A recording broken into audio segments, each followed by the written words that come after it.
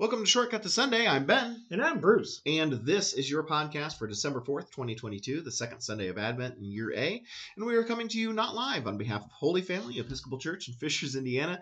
Bruce, how are you today? I'm doing fine. Yeah, it's so dreary outside as we're recording this. It's Gloom City. It's gross. I am, which in a way is fitting. We're recording this after our church service, which has followed for some of us, multiple Thanksgiving dinners that we have.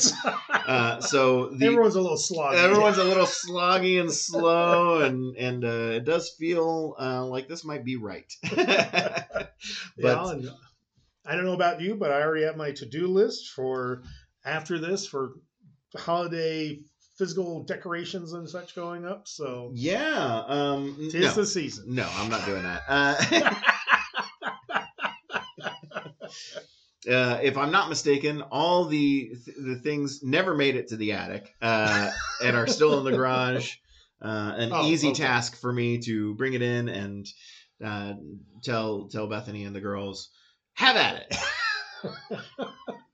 It's a magical thing. You just throw your arms open. The house is decorated. I'm just not one for decorations. I'm just not. It's shame be on me, but that's just not. It's not my vibe, man. It just never has been. If it ain't, it ain't. Yep. No, and it ain't. Well, good luck, Bethany.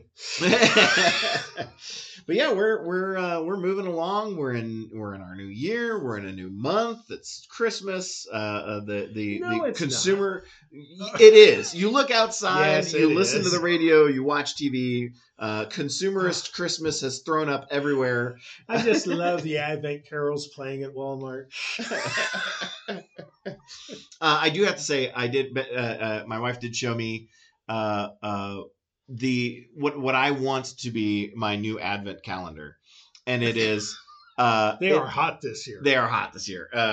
It is it's a tower. It's a building, a tower, and it's Hans Gruber falling. Oh, I've seen that one.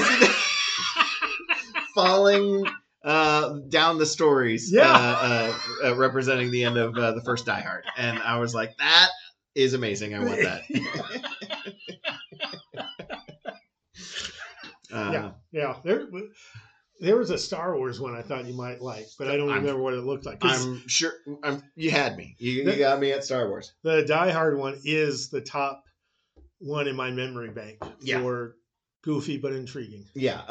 Lovely design. Kudos to whoever did that. It's fantastic.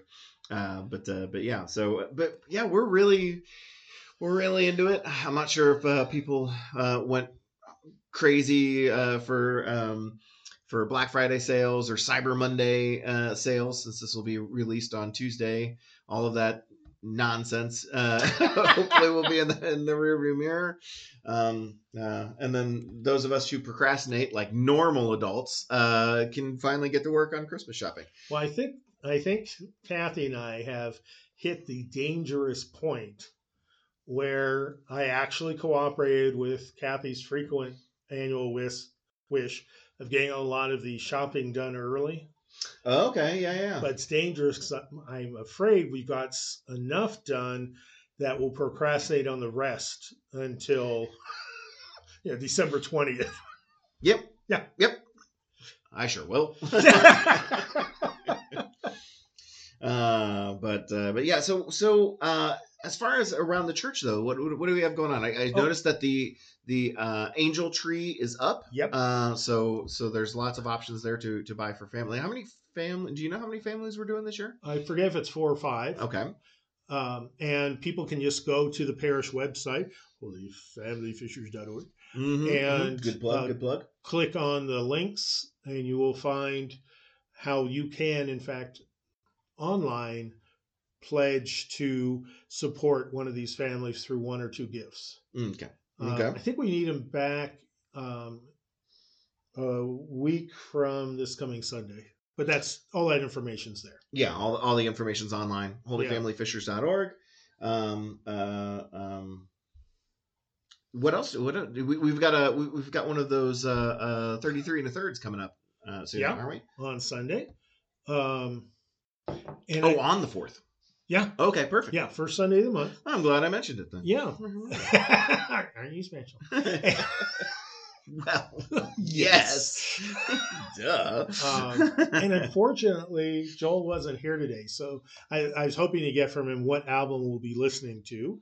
But last month, we listened to a well-selected album that Joel gave fantastic commentary on, and it really was a moving spiritual experience of an hour and a beautiful evening inside.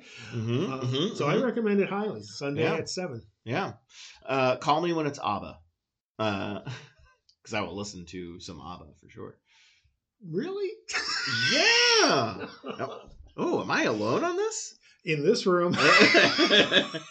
But I was there when ABBA was clogging the airwaves and, pushing aside the Bob Taylor Dylan Swift of your day. Yeah, yes. I gotcha. That's or I should say the Justin Bieber of your day. I feel Taylor like Swift's hotter right now. Yeah, but I feel like more people will take Taylor Swift forever, and plenty more people were like, Bieber. Either one, yes. The airwaves were all this slander that we're putting on our spiritual podcast. Yeah. And it was the time of either you listened to the radio or you went out and bought an album or tape, cassette. And so there weren't as many options as one might like. No, I got you. So makes felt sense. kind of trapped by ABBA. I understand. And now so many ABBA tunes are running through my head. See what I mean? See what I mean? Well, let's see if we can relieve your give me a bloody Puritan or something. Yeah, there we go. Here we go. This day in church history, December 4th in church history, our first event occurs in 749. We see the death of Greek Orthodox theologian and poet John of Damascus near Jerusalem. I've heard of him. The last great doctor of the Greek church. He had been a strong defender. Doctor means theologian. Theologian, right. He had been a strong defender of the use of icons. Yes. Less popular. Iconography is a little less popular these days. It's still pretty hot if you go to spiritualist stores. Gotcha. Okay, I gotcha. So icons have crossed over into the spiritual but not religious realm. Gotcha. So. Yeah, they're actually still quite popular, and in the Orthodox churches, they're central to a lot of different services. Gotcha. John of Damascus sounds like there's is there like a I don't know, that feels almost biblical, being 749 years A.D. Well, the Bible was polished off, I think, around 400. So he's post-biblical for sure. Yeah. But John was such a common name in general, and especially among Christians, that almost always they were differentiated by their location. Got it. So John of Patmos is the John who wrote the book of Revelation. Oh, okay. I gotcha. That makes some sense then. We move forward to 963. A Roman synod deposes wicked Pope John XII. No chance for you to formulate your own opinions about this Pope. Wicked Pope John XII is deposed. He had been just 18 years old when elected. So, holy cow! Right? Teenager. Yeah, so depose. Yeah, depose that teenager. I'm not sure. Caught smoking behind the chapel. Right. wicked boy. Wicked boy. No indication actually as to his age when he was deposed. Yeah, that would be a more interesting fact. But I'm wondering if it's mentioned because they're somewhat related. Like 1 year later, and you're like, you know what? You're too young. Yeah. What were we thinking? You're too young. And, what kind of wickedness could an 18-year-old teenage boy get into? Probably. We could probably guess, though. Maybe some of the problems he might have had. Problems, I'll say in quotation marks. Yeah. 10 Coveting the fastest chariot. right. Yeah. 1093, Saint Anselm is consecrated Archbishop of Canterbury. He had Yay. fashioned the yay. Yeah, he's a good guy. Okay, all right. He had fashioned the ontological argument for God's existence and is often credited with being the father of scholasticism. Yeah. Ontological. The essence. Oh, okay. Sounds like something that I would experience at the dentist. Only if you got enough gas. All right, I got you. The essence. God. I got you. So so then, do you happen to know off the top of your head, like that phrase sounds as though it loops in on itself and doesn't really describe what it is. The ontological argument for God's existence.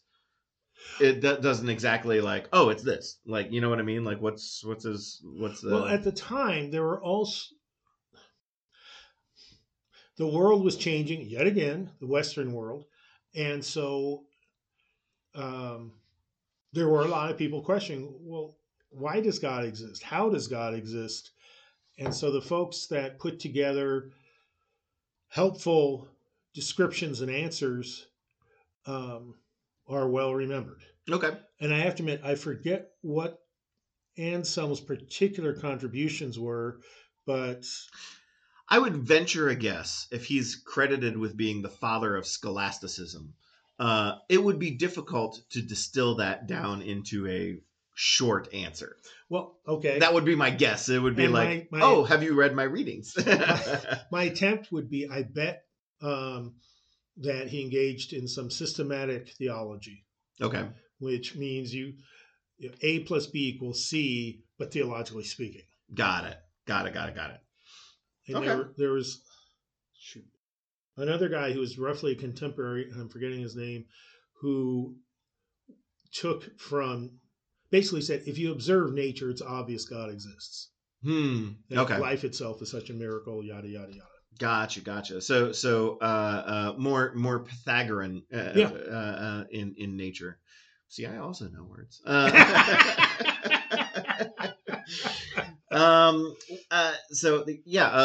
Let's move forward then. 1154, Adrian IV. His name is actually Nicholas Breakspear. Oh, wow. I know, right? Isn't that a cool name? Is elected. Sounds like an auto repair shop.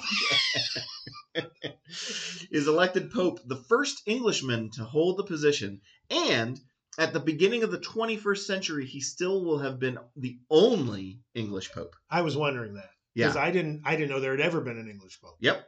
Apparently, Nicholas Breakspear. In the 1100s? 1154. I'm surprised I didn't learn about that earlier in my life. Yeah, I mean, it gives no indication as to how long he served in the position. Maybe stank at it. So very, just barely better than the Pope John XII, the 18-year-old.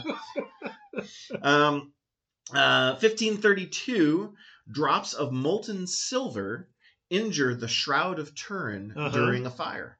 I remember reading about it. I was going to say, you were going to say, I remember that. I was like, oh, I gave away my secret identity. Did you spill the chalice of molten silver and start the fire? I was doomed to roam the earth. 1896, death from we see the death from fever of Pater Cameron Scott in Kenya, the founder of the African Inland Missionary, and he wasn't even yet 30. So a prominent missionary, I think. I have to admit, I don't know much about Peter Cameron Scott. I don't think I do either. So, and it comes from the authority for the date comes from Standard Encyclopedia, so it doesn't give me a hint as to Baptist or so anything like that. 1917, all ecclesiastical property in Russia is confiscated. Bonus. Part of the Communist Revolution. Yep. 1942, we see the death of Roland Victor Bingham, who persistently attempted to evangelize the Sudan between 1893 and 1902 and co-founded the Sudan Interior Mission. Also a Standard Encyclopedia reference, so I have no idea. What's his name again? Roland Victor Bingham. Okay. The reason I asked for a repeat was today the Anglican Church in Sudan and South Sudan actually is pretty prominent. So it could be he was an English missionary, but I don't know. There you go. 1964, medical missionary Dr. Paul Carlson appears on the cover of Time magazine. He had become a symbol for events in the Congo when he was seized by Simba rebels who executed him. Okay. Yeah. And then finally, I thought that was going to have a different ending. Nope. I mean, almost everybody dies in these things. I mean, you should have seen it coming. Usually the more modern ones, it has like open 16 hospitals. Yeah, I mean, he might have translated into English something. He may have. Yeah, but instead he died. Yeah, well, this is, they could have done more, I think, but this was the release of him on Time magazine was the December 4th release in 1964, so it focused on that. And then finally, 1972, President Idi Amin. Pardon me while I hide under the table. 1972? Idi Amin. Oh, yeah, okay. Idi Amin ousts 50 missionaries from Uganda, charging that they have connections with Israel and South Africa. And many of those missionaries were Episcopalian or of the Church of England. Yeah. And then he started killing anyone left behind of our persuasion. Yeah, so the ousted missionaries were the lucky ones. Yeah. 100%. So yeah, Idi Amin, a really good movie done about him. I was gonna say recently, but I'm sure it's been 10 years by now. Yeah, it's probably been 10 years. But Forrest Whitaker, I think, if I remember right, fantastic performance. Amazing. Horrifying to watch. Very, very difficult to watch. Informative.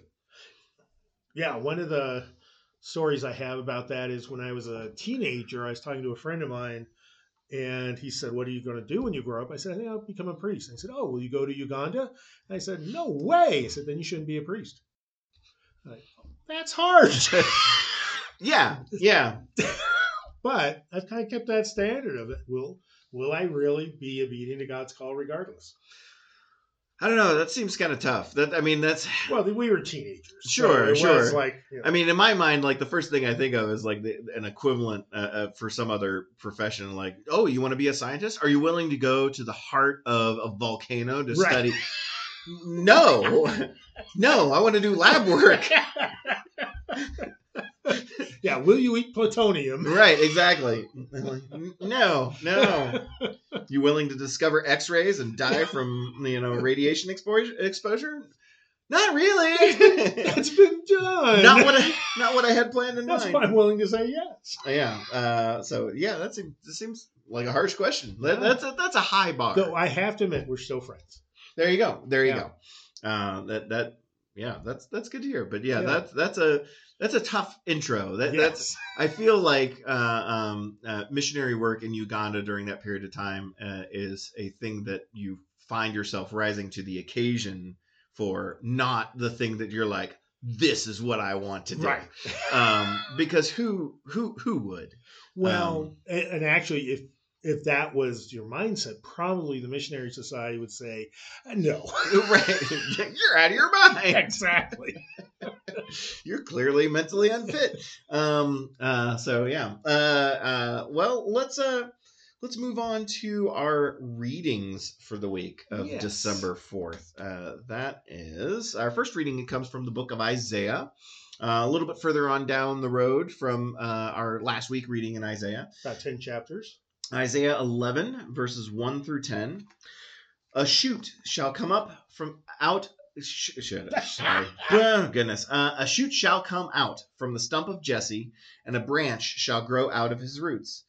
The Spirit of the Lord shall rest on him, the Spirit of wisdom and understanding, the Spirit of counsel and might, the Spirit of knowledge and the fear of the Lord. His delight shall be in the fear of the Lord. He shall not judge by what his eyes see, or decide by what his ears hear. But what righteousness he shall judge the poor, and decide with equity for the meek of the earth. He shall strike the earth with the rod of his mouth, and with the breath of his lips he shall kill the wicked. Righteousness shall be the belt around his waist, and faithfulness the belt around his loins. The wolf shall live with the lamb, the leopard shall lie down with the kid, the calf, and the lion, and the fatling together, and a little child shall lead them. The cow and the bear shall graze, their young shall lie down together, and the lion shall eat straw like the ox.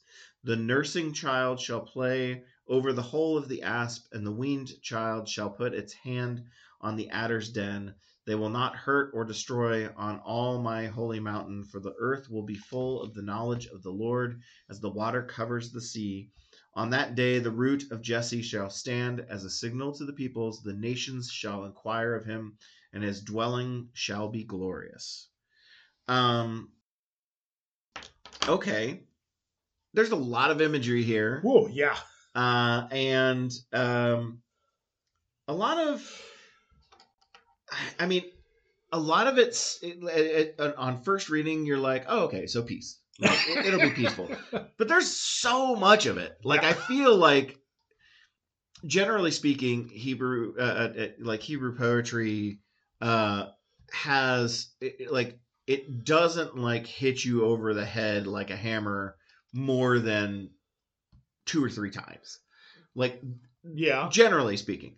This is like 8 verses of like things that don't belong together, and yet they'll live in harmony. And I'm like, okay, I get it.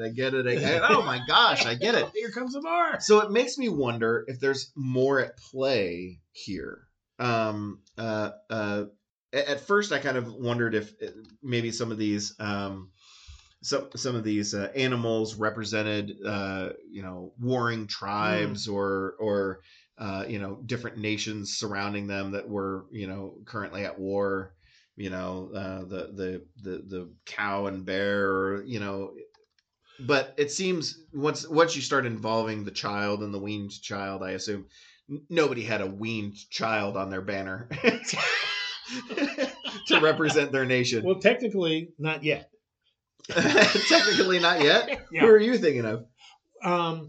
What it's talking about, this a shoot coming out of the stump of Jesse, is a new leader arising for Israel when they're liberated from the Assyrians. Okay. And Jesse was King David's dad. Okay. So that's poetically saying it's going to be a king like David was a king. Gotcha.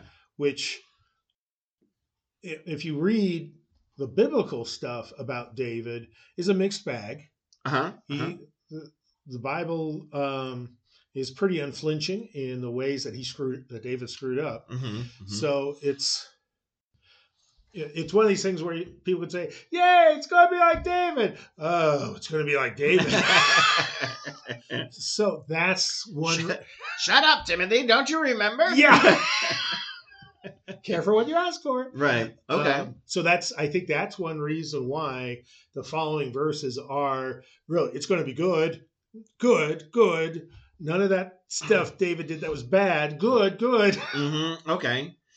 Then I'm curious. Then why does the imagery focus around Jesse? If really what we're saying is, a king like David. And the imagery implies from the same lineage. Why would it not be, a shoot shall come out from the stump of David? I see. Okay. Because the lineage went back as far as you could. In terms of the description. Okay. And they probably could have gone beyond Jesse, but by that point people might be, wait, who's that? Gotcha. Whereas Jesse, as David's father, was well known. And why is it a stump? Because generally speaking, like a genealogy is tree. Stump implies it's gone. Right, exactly. So because the Assyrians trashed Israel. Okay. And killed the leaders and decimated the population. And so even though to a human eye it's all wreckage and destruction and wasteland, God will still be able to raise up a leader like David, even if there's just stumps left, no seeds or let alone a full-grown tree. And I suppose, this could also, this also kind of seems to cast a fairly wide net then. Like, Yeah. if one wanted to, not implying that they did, but if one wanted to, they could be like, oh, yeah, here's Josiah. He's totally from that lineage. It wasn't directly, and like everybody's gone, but it's a shoot. Like Jesse, like fathered children. We didn't really count them before, but it's there. It's there. You don't look too hard, but it's there. It's fine. He's fine. He's gonna be like David. He's not David, but he's also not like the brother of David or anything. But yeah, same lineage. All the prophecy stays true. You're welcome. Here you go. Poetically speaking, yes. Okay. That because again, Hebrew scriptures were not written to be taken literally. Okay. Mm-hmm, so it's not literally saying a genetic gotcha inheritor of Jesse's genes is going to be the leader. It's instead the spirit and the qualities of that of David. So before in the past, we've talked about how, if I'm not mistaken, Isaiah, the writers of Isaiah were, along with plenty of other book writers, talking about how you got to stop focusing on the kingship and the throne and who's going to be king of Israel, because that's not how we should be going. And yet this kind of seems to be reinforcing it a little bit. Well, again, why all these descriptions that are so repetitious? Mm-hmm. That ain't how a king behaves in that time. Okay. So it's driving home. This is not going to be a king like Assyria has or Babylonia has. This is going to be a godly king. And so will lift up the meek of the earth, the poor, shall kill the wicked. Righteousness shall be a belt around his waist, and faithfulness the belt around his loins. Mm-hmm. This is bizarro land in terms of everything turned upside down. Got it. Of what this king will be like. Because of its prophetic nature,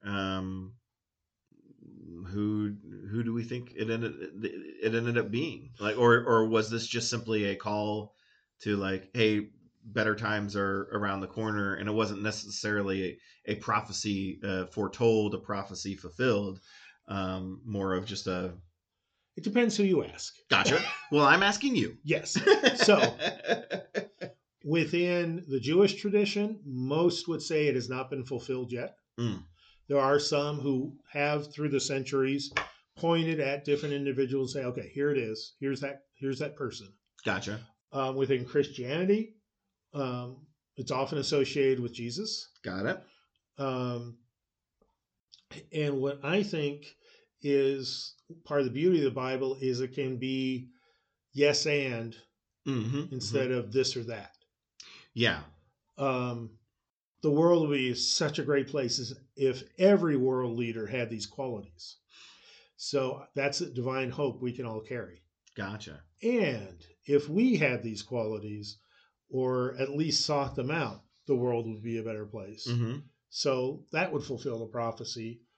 Jesus fulfilling the prophecy, yes, but that doesn't mean we get to stop trying.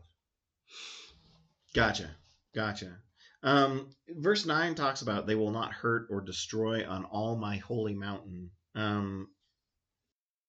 Seems like that's talking about something a little bit more specific. What's the holy mountain? Usually, well, it's one of two places usually, either Jerusalem or Sinai. Okay. And part of this probably refers to those poor old Samaritans who were making sacrifices outside of Jerusalem. Mm-hmm. And most Jews saw and see that as improper. Mm. It also can simply refer to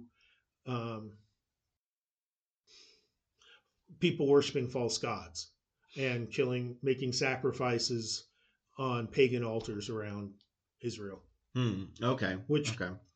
But most of the prophets criticized almost to the end of prophecy times. Got it. So this was before them being captured by. Yeah, a little bit before they were. So who are they? Who are they? Who are they invaded by? Captured by during? Did you say during this? The Assyrians. The Assyrians beating up on them at this point. Got it. But then the Babylonians will actually take them into captivity. Interesting. Anything else about this passage here?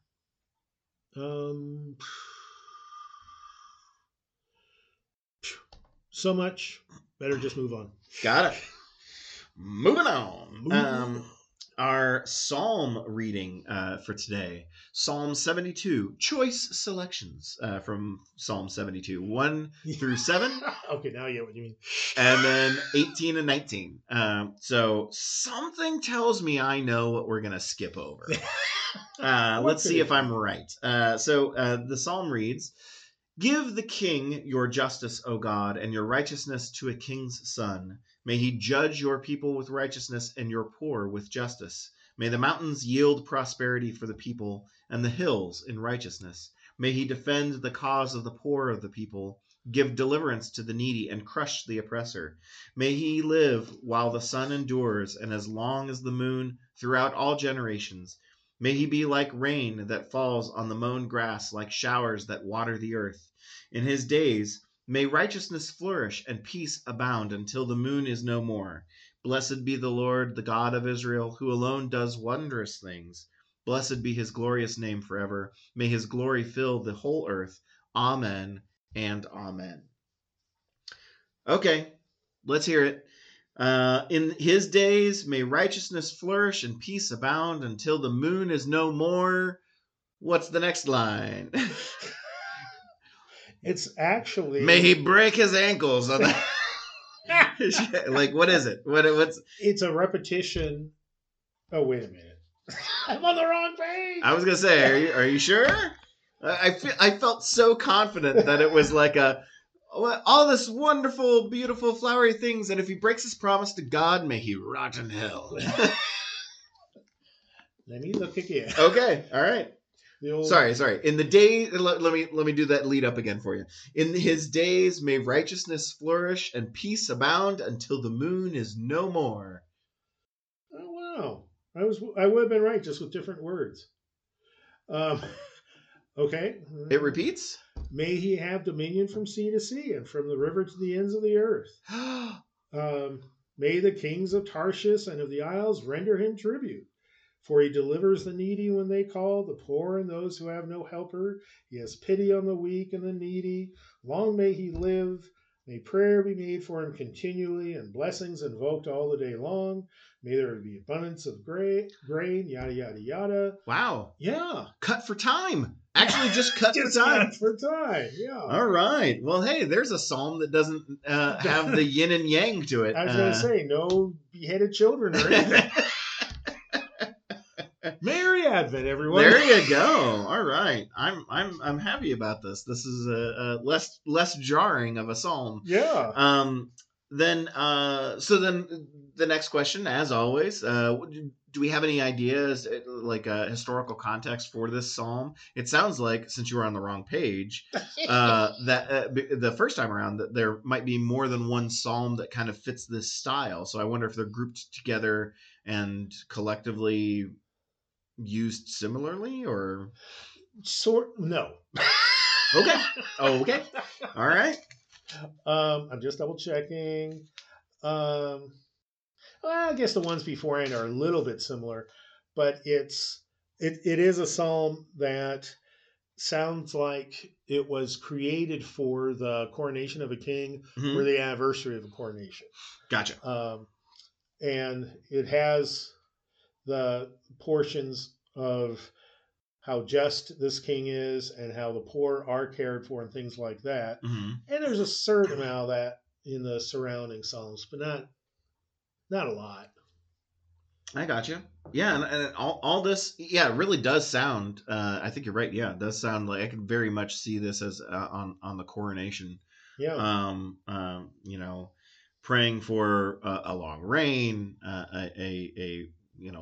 for the king to be wise and just and godly.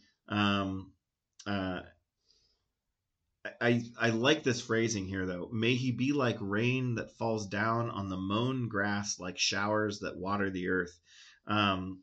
The just life giving, life affirming. Life giving, yeah. Because that's not so obvious in the Midwest, but in more arid areas like California, where I come from, if mown grass receives moisture, it grows like nuts. Mm-hmm. It happens somewhat here, but it rains so much here, it's not so amazing to see. Right.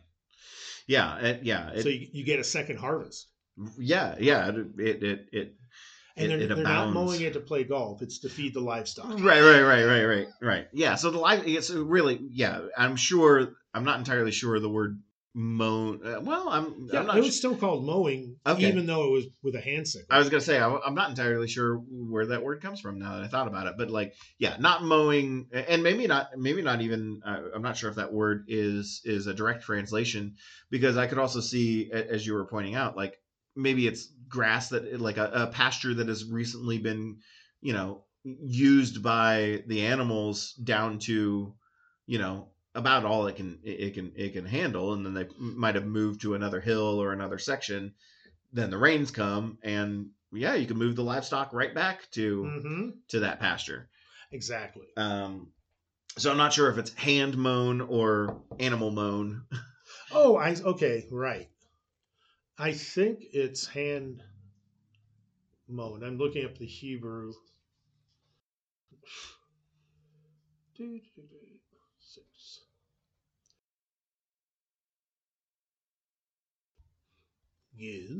Yes.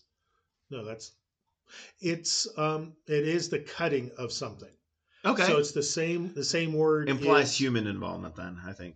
Yeah, definitely. Okay. Because the other place it's used is to describe the shearing of sheep. Okay. I gotcha. So a blade is being used to cut something. Gotcha. We also see something here that at least strikes my eyes and ears as semi-unique. I'm not sure how often it occurs, and maybe it's just because we haven't read all the Psalms yet. But at the very end, it uses the phrase "Amen" and "Amen." Obviously, the use of the word "Amen" is prolific, but I don't know as if I've ever seen it used twice, at least that I can recall. I mean, Alleluia, Alleluia I've seen, but not, I don't know as if I've seen Amen and Amen as a phrase. Well, okay, the next verse 20 says the prayers of David, son of Jesse, are ended. So that double Amen may be the liturgical concluding of this portion of the book of Psalms. Okay. Because I'm thinking there's a couple other Psalms that use Amen, Amen, but I could be wrong. And is verse 20 the end of the Psalm? It's the end of this Psalm. Okay. And then Psalm 73 follows. Right. But the end of this one, it goes to verse 20. How does it end? What's verse 20 again? The prayers of David, son of Jesse, are ended. Huh. So it is sort of like, here ends the reading. Yes, but also, especially put with the reading that we just had. I guess that phrasing doesn't quite work for what I was thinking of, but I wonder if the psalm written for the coronation of the king is like, hey, remember that verse, the Jesse stump thing? Here's your king. Here's the king. Here's it could be. Which, if true, may indicate it's not the king. That's maybe this king paid someone to say, to write this very nice psalm, and it could be. You're saying it's a sneaky editorial comment? It's always possible. Yeah. I mean, that's the fun of the Bible. Some people would argue with you as to whether or not that's fun, especially people who are literalists. Yeah. Would not find that fun. That comment would be blasphemous. That's why they don't have as much fun, right, with the Bible. Right. Which is and hey, by fun, I do mean the Holy Spirit opening us up to being Right. to being open to new interpretations or old interpretations that have been forgotten. There you go. Anything else about this psalm here?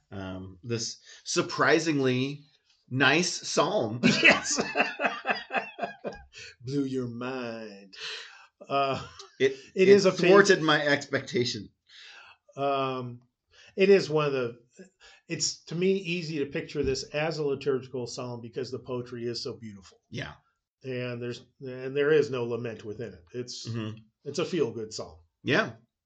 All right. Well, let's move on from that feel good psalm to Matthew chapter 3, verse 1 through 12. Yeah, which is kind of a contrast. In those days, John the Baptist appeared in the wilderness of Judea, proclaiming, "Repent, for the kingdom of heaven has come near. This is the one of whom the prophet Isaiah spoke when he said, 'The voice of one crying out in the wilderness, prepare the way of the Lord, make his paths straight.' Now John wore clothing of camel's hair and a leather belt around his waist, and his food was locusts and honey, wild honey. Then the people of Jerusalem and all Judea were going out to him, and all the region along the Jordan, and they were baptized by him in the river Jordan, confessing their sins. But when he saw many Pharisees and Sadducees coming for baptism, he said to them, 'You brood of vipers, who warned you to flee from the wrath to come? Bear fruit worthy of repentance. Do not presume to say to yourselves, we have Abraham as our ancestor, for I tell you, God is able from these stones to raise up children to Abraham. Even now, the axe is lying at the root of the trees. Every tree, therefore, that does not bear good fruit is cut down and thrown into the fire. I baptize you with water for repentance, but one who is more powerful than I is coming after me. I am not worthy to carry his sandals. He will baptize you with the Holy Spirit and fire. His winnowing fork is in his hand, and he will clear his threshing floor and will gather his wheat into the granary, but the chaff he will burn with unquenchable fire." Our introduction to John the Baptist here. Within the Gospel of Matthew, Yeah. Definitely, Matthew takes the extra time to describe him in such a way. I don't know if he means to, but like at least to the modern reader, you go, "Oh." This would have been eye-catching back then too. Okay, yeah. So it in a way, it's not super logical that like, okay, here's this crazy dude, or crazy looking dude, and tons of people were going to hear him. Like, okay, why? Oh, come on. People, I mean, if this were a TikTok video, people would be going nuts watching it over and over. Yeah, but watching, yes. Getting baptized by, not entirely sure you'd go up to the wild man in camel's hair and be like, "Dunk me, oh mighty dunker." Maybe I was a more misbehaving youth. It's like, boys, it's going to piss off my parents. There you go. John, me next. Dude, yay. Lay that honey on me. All right, well then, going with your route though, then why the Pharisees and the Sadducees? Why are they there? Well, because they don't have parents to piss off. They probably presumably already did that. Actually, yes, you're right. Okay, Recenter. They are there for a couple reasons. One is to bear witness to what's going on. Okay. To show that this was that John the Baptist preaching was a significant event, which is mentioned in various descriptions in all four Gospels and in a secular history done by Josephus. Oh, okay, yeah. So it's one of those gospel events that it does have independent verification in other historic documents. So we know this was a huge deal, and it's understandable that Pharisees and Sadducees needed to see this for themselves. Yeah. Again, though, bearing witness to is different. They're coming for baptism. Are they just like Oh, hedging, like spreading their bets around, or like, yeah, just in case this is... well, okay. I'm glad you asked. Me too. Because I was glossing over a key fact here, and that is at this time in Judaism, baptism with a little b was some for really devout people a multiple times a day event. Gotcha. Okay. So it's not like modern Christian Right. baptism. Not baptized and be saved. This Right. is like a ritual. This is a purification. It's almost like ritual. receiving communion. Gotcha. For a Christian, for an Episcopalian. It was so common that if you were wealthy enough, your home was built with a baptismal font at the entrance Gotcha. that you would walk through to purify yourself from all your sins of the day. I mean, of that day, Mm-hmm. since you last walked through that water, and therefore have a new start on your day. Got it. Yeah. So just because they were standing with John the Baptist for this ritual, it doesn't mean they agreed with him in the least about the judgment that's to come. Gotcha.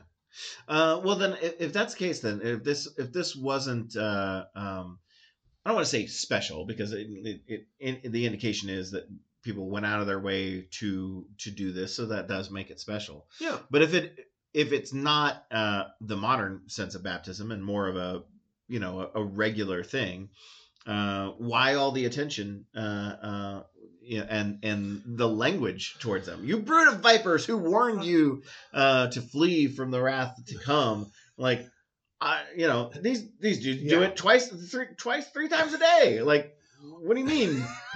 Well, We're not fleeing. This is normal. Right. This is lunch. Right. Yeah.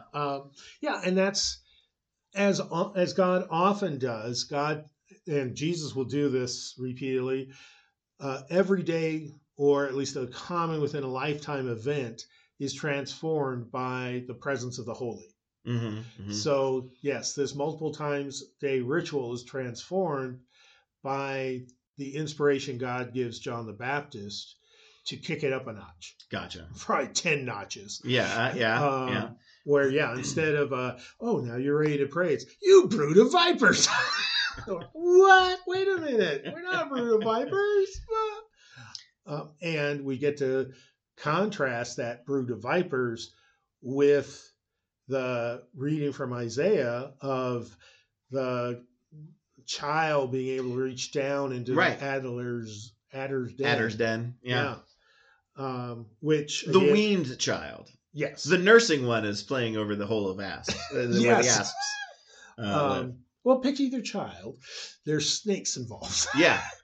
And as we talked about before, the people of Jesus' time knew Isaiah really well. That was a greatest hits prophet for faithful Jewish people, including the folks who were following Christ. Mm-hmm. So people would have said, "Oh yeah, this is right out of Isaiah. Way to go, John the Baptist! You're nailing it." Yeah. I forget. Is Matthew one of the ones that the Pharisees and Sadducees play an actively antagonistic role, or are they much more so than in Luke? Yeah. Okay, I was gonna say, or are they just there and just as dumb as the disciples half the time? Yes. Yes to both. Yeah. Yeah. In John, they're really bad, except for a couple, and in Mark, they're pretty bad. So Matthew is kind of in the middle. Gotcha. And Luke, they're just among the various seekers of God. Yeah, they're just more people who didn't quite get it. Yeah. Along the way. Yeah.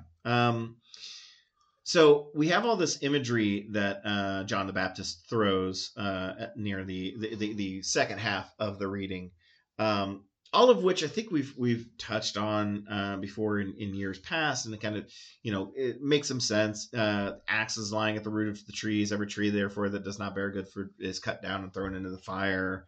The winnowing fork in his hand, kind of all this purification, purification imagery, language.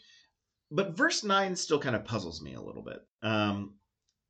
He's saying to the Pharisees and the Sadducees, don't presume to say to yourselves, we have Abraham as our ancestor, for I tell you, God is able from these stones to raise up children to Abraham. What? Two things. Huh? Two things. Okay. There's a harking, yeah, I'll go with that word, to that Valley of Dry Bones prophecy. Okay. Where God takes a battlefield covered with bones, they've been there so long, and restores them to life. Okay. So it's like, remember, we have this imagery already. So don't think that's such a big deal that you have a birth connection to Abraham. And it's also that dimension that Christians do it today. So many faithful people have done it through history of finding what looks to be a definitive path to salvation that then you get to control rather than God. Got it. Okay. Yeah. So even though you have the genealogy chart on the wall, it goes back to Abraham, it don't matter. Gotcha. How you're living is what matters. Gotcha. Yeah. So God is able to from these stones to raise up children to Abraham, saying like the physical genealogy isn't that special, right? God makes children of Abraham everywhere or all the time, and that you don't have to actually be part of that tree, or right, the tree to go back to down. Going back to the first reading, or the from the shoot from the stump of Jesse. Who your father's father was isn't important to God. God can. Okay, I got a very countercultural message. Right.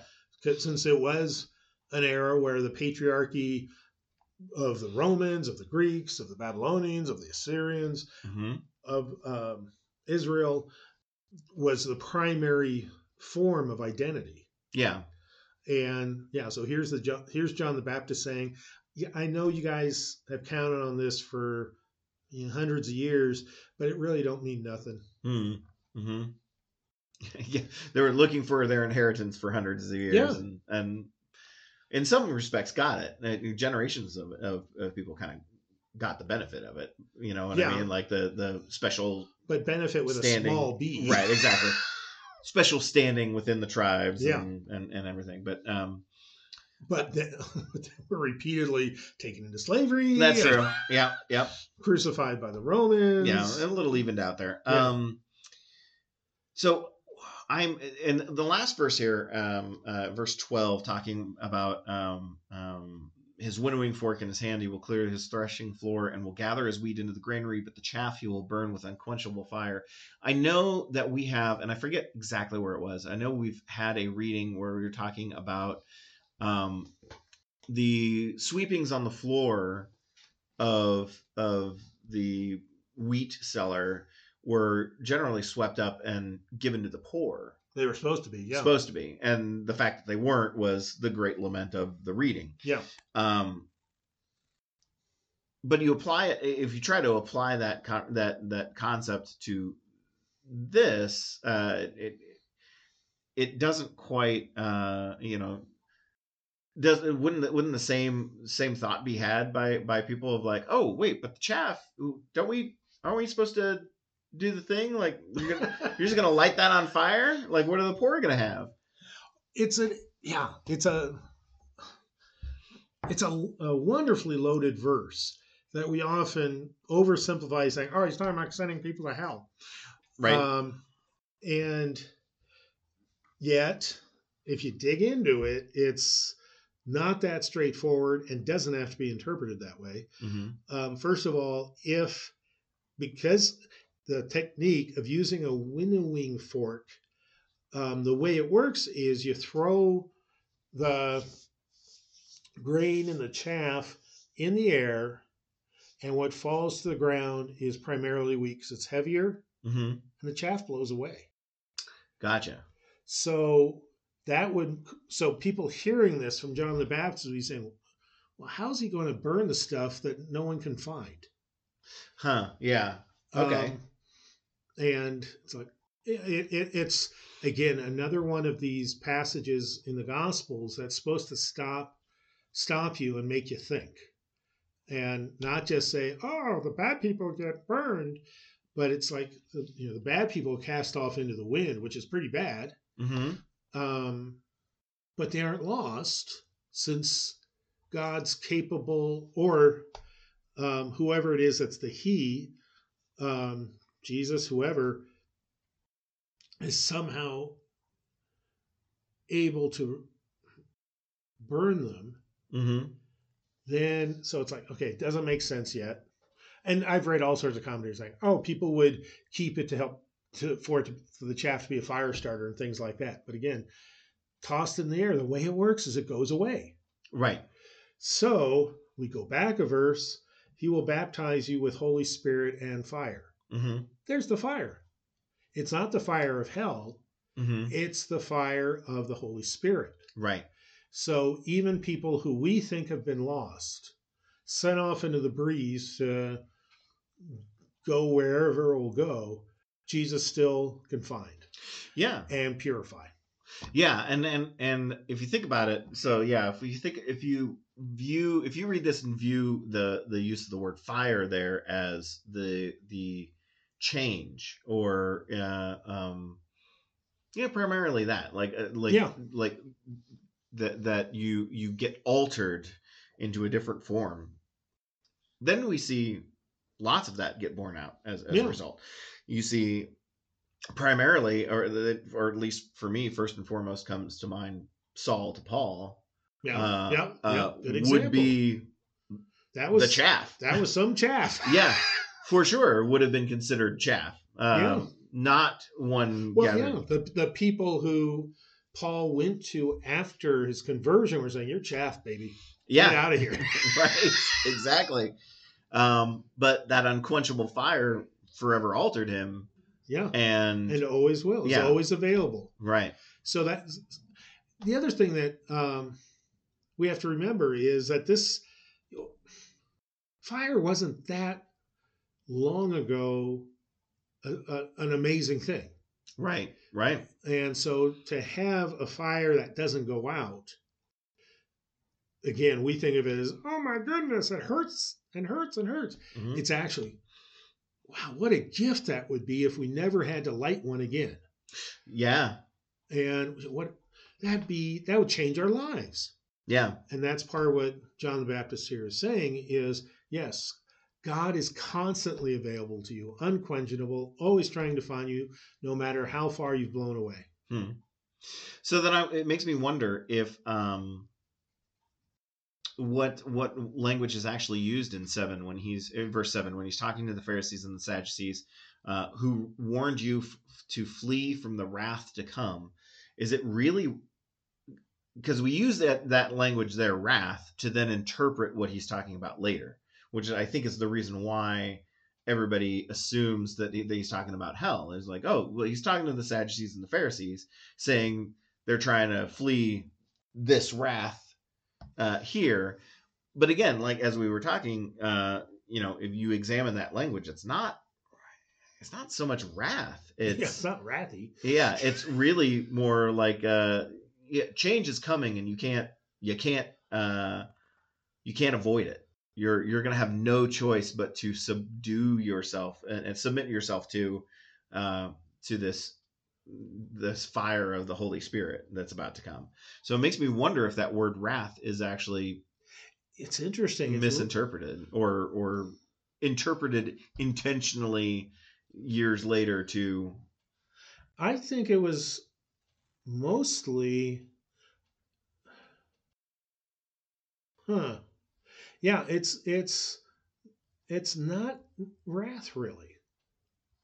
and I have to admit, I've never looked closely at this word before, so I am enjoying looking at it in this moment. It's it. This is going to crack you up. Indignation. Oh. Who warned you to flee from the peeviness of God?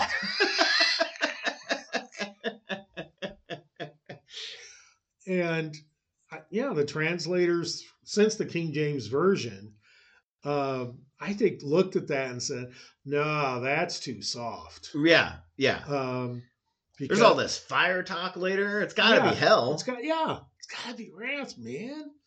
But it really could be. It could be anger.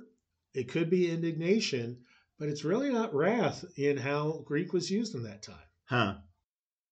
Huh. Interesting. Okay. All right. We're getting down to it. We're getting new interpretation required.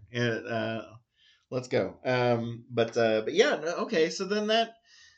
I think the word is connected with the word for ogre. Huh? Okay. So you want the monster eye? Right. Better flee.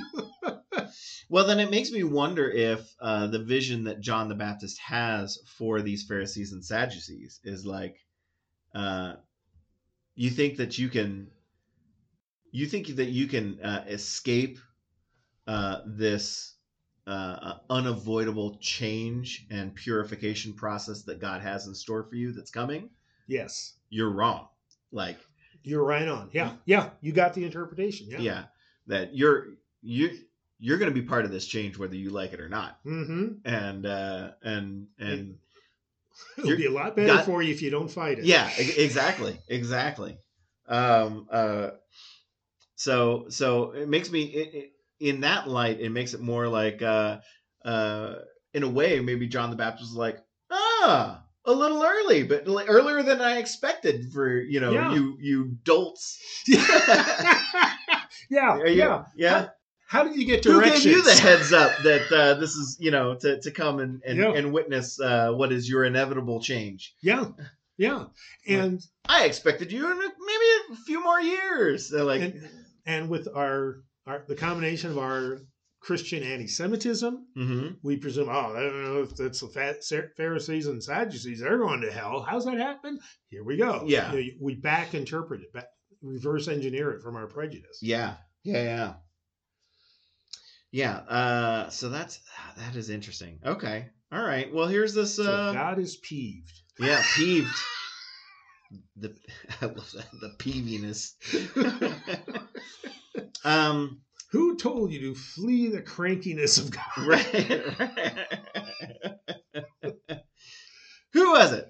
Is it you? Did you give them the heads up? Yeah, fine. Come on down here and be baptized. Yeah.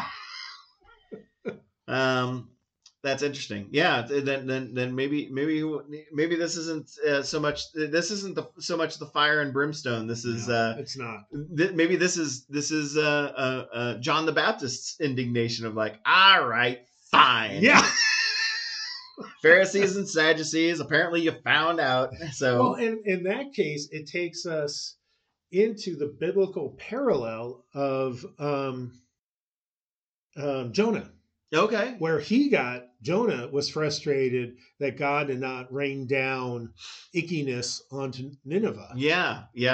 And there's this beautiful dialogue that I thoroughly recommend everyone read, where Jonah goes, God, you're upsetting me because you promised to destroy these people if they didn't repent. And God says, they did repent. Well, then why did I have to do anything? Right. This stinks. I came here for fire and destruction. Yeah. I was promised certain things. I demand satisfaction. I presume they wouldn't do anything, and I don't like that they proved me wrong. Right. Whole reason I agreed to this was so that I could watch that destruction. And that really is yeah, Jonah's perspective. Okay, as long as I get to watch a lot of pain and suffering and fire, I will go speak to the king. How Fraudenscheute of him. Oh goodness. Anything else about this passage? This is stupid, but That it has a very welcome it's a home good here. yes. In verse 4, Uh-huh. now John wore clothing of camel's hair. Uh-huh. I always think of a beige overcoat. Yeah. He was very stylish. Yeah. But that's not what it is. They're not particular. I mean, they're hair covered, but it's not particularly long hair, is it? No. So relatively nude is my is my interpretation of that. Well, let's just cut off this conversation. John, if you think that camel hair cloak is covering stuff, you're wrong. You're wrong. Even if it has the Brooks Brothers label in it. And with that, we will call to a close this your podcast for December 4th, 2022, the second Sunday in Advent in year A. We've got lots of stuff, as we mentioned, going on at the church, so please visit the website holyfamilyfishers.org to see everything that's going on. And Sunday services continue in person 8 and 10 o'clock, and with a 9 o'clock educational hour in between, and the 10 o'clock service broadcast live on our YouTube channel, HFEC Videos. And until next week, I'm Ben. And I'm Bruce. And we'll talk to you then. Bye-bye. Bye.